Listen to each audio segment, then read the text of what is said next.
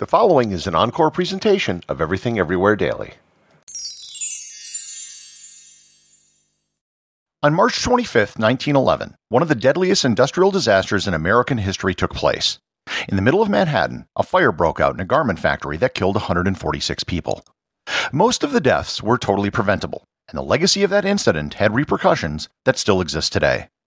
Learn more about the Triangle Shirtwaist Factory fire and its legacy on this episode of Everything Everywhere Daily.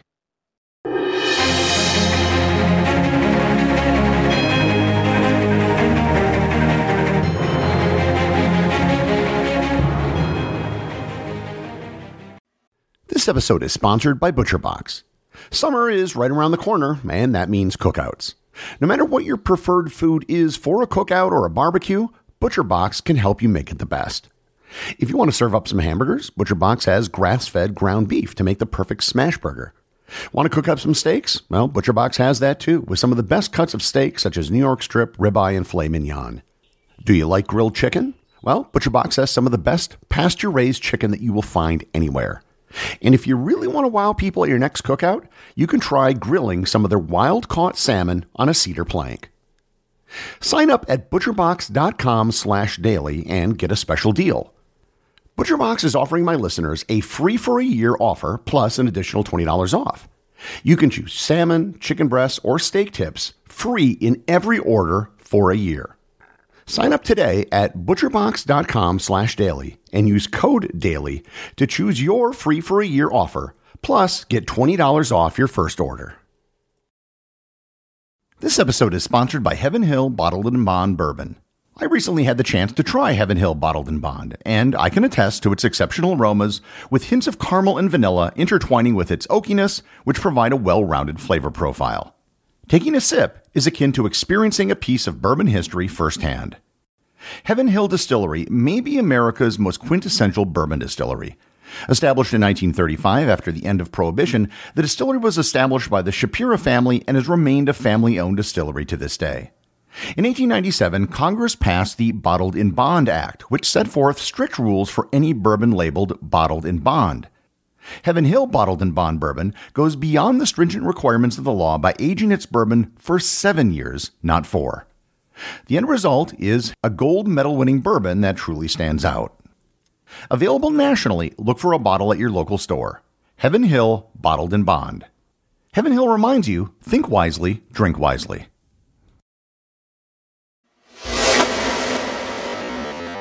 Before I get started talking about the Triangle Shirtwaist Factory fire, I probably need to explain exactly what a shirtwaist is, because it isn't a word that most people are familiar with anymore.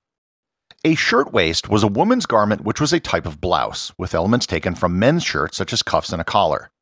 A waist was a general term for a woman's top, which is a use of the word which is no longer used today. In the late 19th and early 20th centuries, shirtwaists were worn by most women of that era. If you see any photos of women from this period, such as suffragettes, they are most probably wearing a shirtwaist. With that being said, Manhattan was a very different place 110 years ago. Today, it's almost entirely residential and white-collar businesses. Back then, however, it was a hotbed of industrial activity. Newly arrived immigrants could get work, albeit low-paying work, at any number of factories in Manhattan. Garment factories were popular places for young immigrant women to find work. These factories were much better known as sweatshops. The Triangle Waist Company was founded in 1900 by two Russian Jewish immigrants, Isaac Harris and Max Blanc, who became known as the Shirtwaist Kings. The women's shirtwaist business was a huge industry. Ready-made, off-the-rack clothing became popular with women who were just beginning to enter the workforce.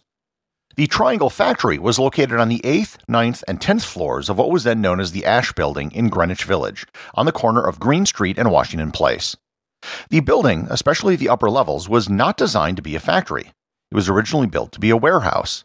The space used by the Triangle Shirtwaist Company took up about 27,000 square feet. The workers in the factory were almost exclusively girls and young women, some as young as 14 years old. The workers were also almost all recent Italian and Jewish immigrants. There were approximately 500 people who worked there. They would have to work 13-hour days with very few breaks. They were also discouraged from talking or singing during their shift. The average worker made about $6 to $12 per week, or the equivalent of about $175 to $350 a week in inflation-adjusted dollars. The factory was subject to a strike in 1909 by the International Ladies Garment Workers Union to demand higher wages and better working conditions. Many of the garment factories in New York recognized the union, but the Triangle Shirtwaist Factory held out. The shop floor was filled with wooden benches, fabric, and fabric dust, which was everywhere. The events in question occurred on March 25, 1911, at about 4 p.m. local time. From what we know from eyewitness accounts, the fire broke out in the northeast corner of the factory on the 8th floor. The cause is not definitively known, but many people in hindsight think it may have been caused by a cigarette from a cutter. The cutters in the factory were exclusively men. They were responsible for cutting the cloth, and there would have been a large bundle of scraps under their table as the workday was ending and the bins hadn't yet been emptied. The cutters would sometimes be known to smoke while working, even though smoking was not allowed anywhere in the factory, and at that time, very few women smoked. The entire factory was a giant tinderbox, almost literally. The fabric and the dust from the fabric was everywhere and was highly flammable. At 4:45 p.m., within 5 minutes of the fire starting, the fire department was notified by passers-by on the street who saw smoke coming from the 8th floor window. The workers inside the factory immediately tried to flee when they saw the smoke and flames, but there was a problem. All of the doors, save for one, were locked. The owners of the factory regularly locked all of the doors except for the main entrance so their employees wouldn't take unauthorized breaks and leave without approval. There were no fire extinguishers or sprinklers installed in the building. The only fire measures in the factory were buckets of water that were hanging on the wall, and most of them were empty. There was a fire hose on one of the floors, but it had not been maintained, and the valves were rusted shut. The floors in question only had one fire escape, and that was small and went to an inner courtyard. One of the bookkeepers on the 8th floor phoned the 10th floor to tell them of the fire because there were no alarms and no other way to notify them that they were in danger.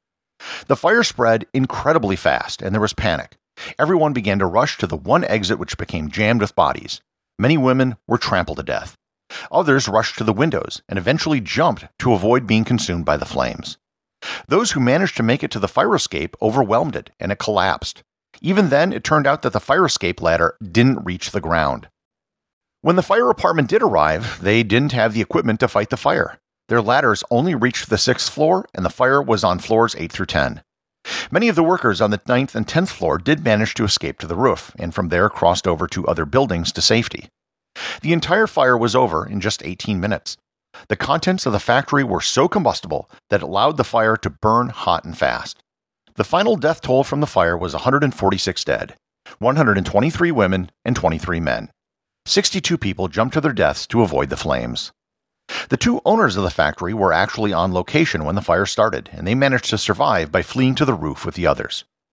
The tragedy shocked New York City and the entire nation, and led to widespread changes in many areas.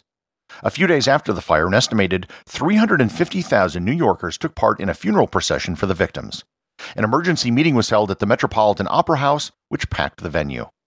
One of the results of the fire was an increase in the growth of the membership of the International Ladies Garment Workers Union, or ILGWU.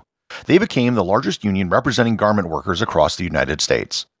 If you're old enough, you might remember them best from the Look for the Union label advertisements they used to run in the 70s and 80s. With the collapse of the garment industry in the United States, the union eventually merged with other unions and no longer exists. Another major change was the strengthening of fire codes and their enforcement.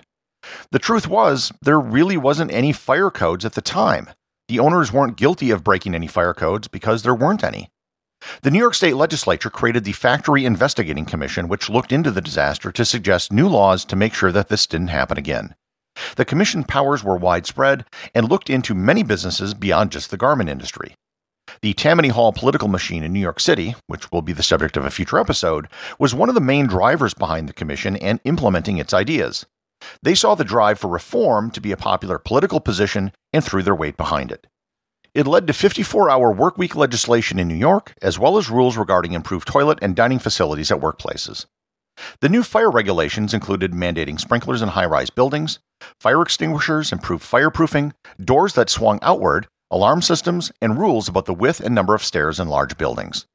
Enforcement of fire codes was also stepped up as well, with stricter enforcement and penalties. The New York City fire chief identified over 200 factories in the city where a similar fire would have been possible. The American Society of Safety Professionals was founded in New York City just months later as a direct result of the fire. As for the owners of the factory, they were charged with second and third degree manslaughter, but were acquitted. They later lost a civil trial for wrongful death and had to pay $75 to the family of each person who died in the fire. Just 2 years later, one of the factory owners, Max Blanc, was caught locking the doors of his factory during working hours, the very thing that killed so many people in his fire. He was fined the minimum fee of $20. The memory of the fire is still kept alive. During the centennial of the fire in 2011, there were many events that were held, including a march on the fire's anniversary. There's currently a fundraising drive to create a memorial to the victims of the fire. The building where the fire took place is, believe it or not, still standing. While the fire gutted the inside, it remains structurally sound. It's now known as the Brown Building, and it's owned by New York University. A plaque on the outside of the building honors the victims of the fire. The Triangle Shirtwaist Factory fire remains one of the worst industrial accidents in American history. While the number of lives lost was horrific and totally unnecessary, the fire did result in a plethora of changes in fire safety and labor standards, which undoubtedly prevented many other such disasters from being repeated.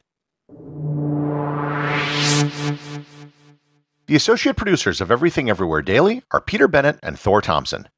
If you'd like to support the show, please join the list of patrons over at patreon.com. And also remember, if you leave a review or send me a question, you too can have it read on the show.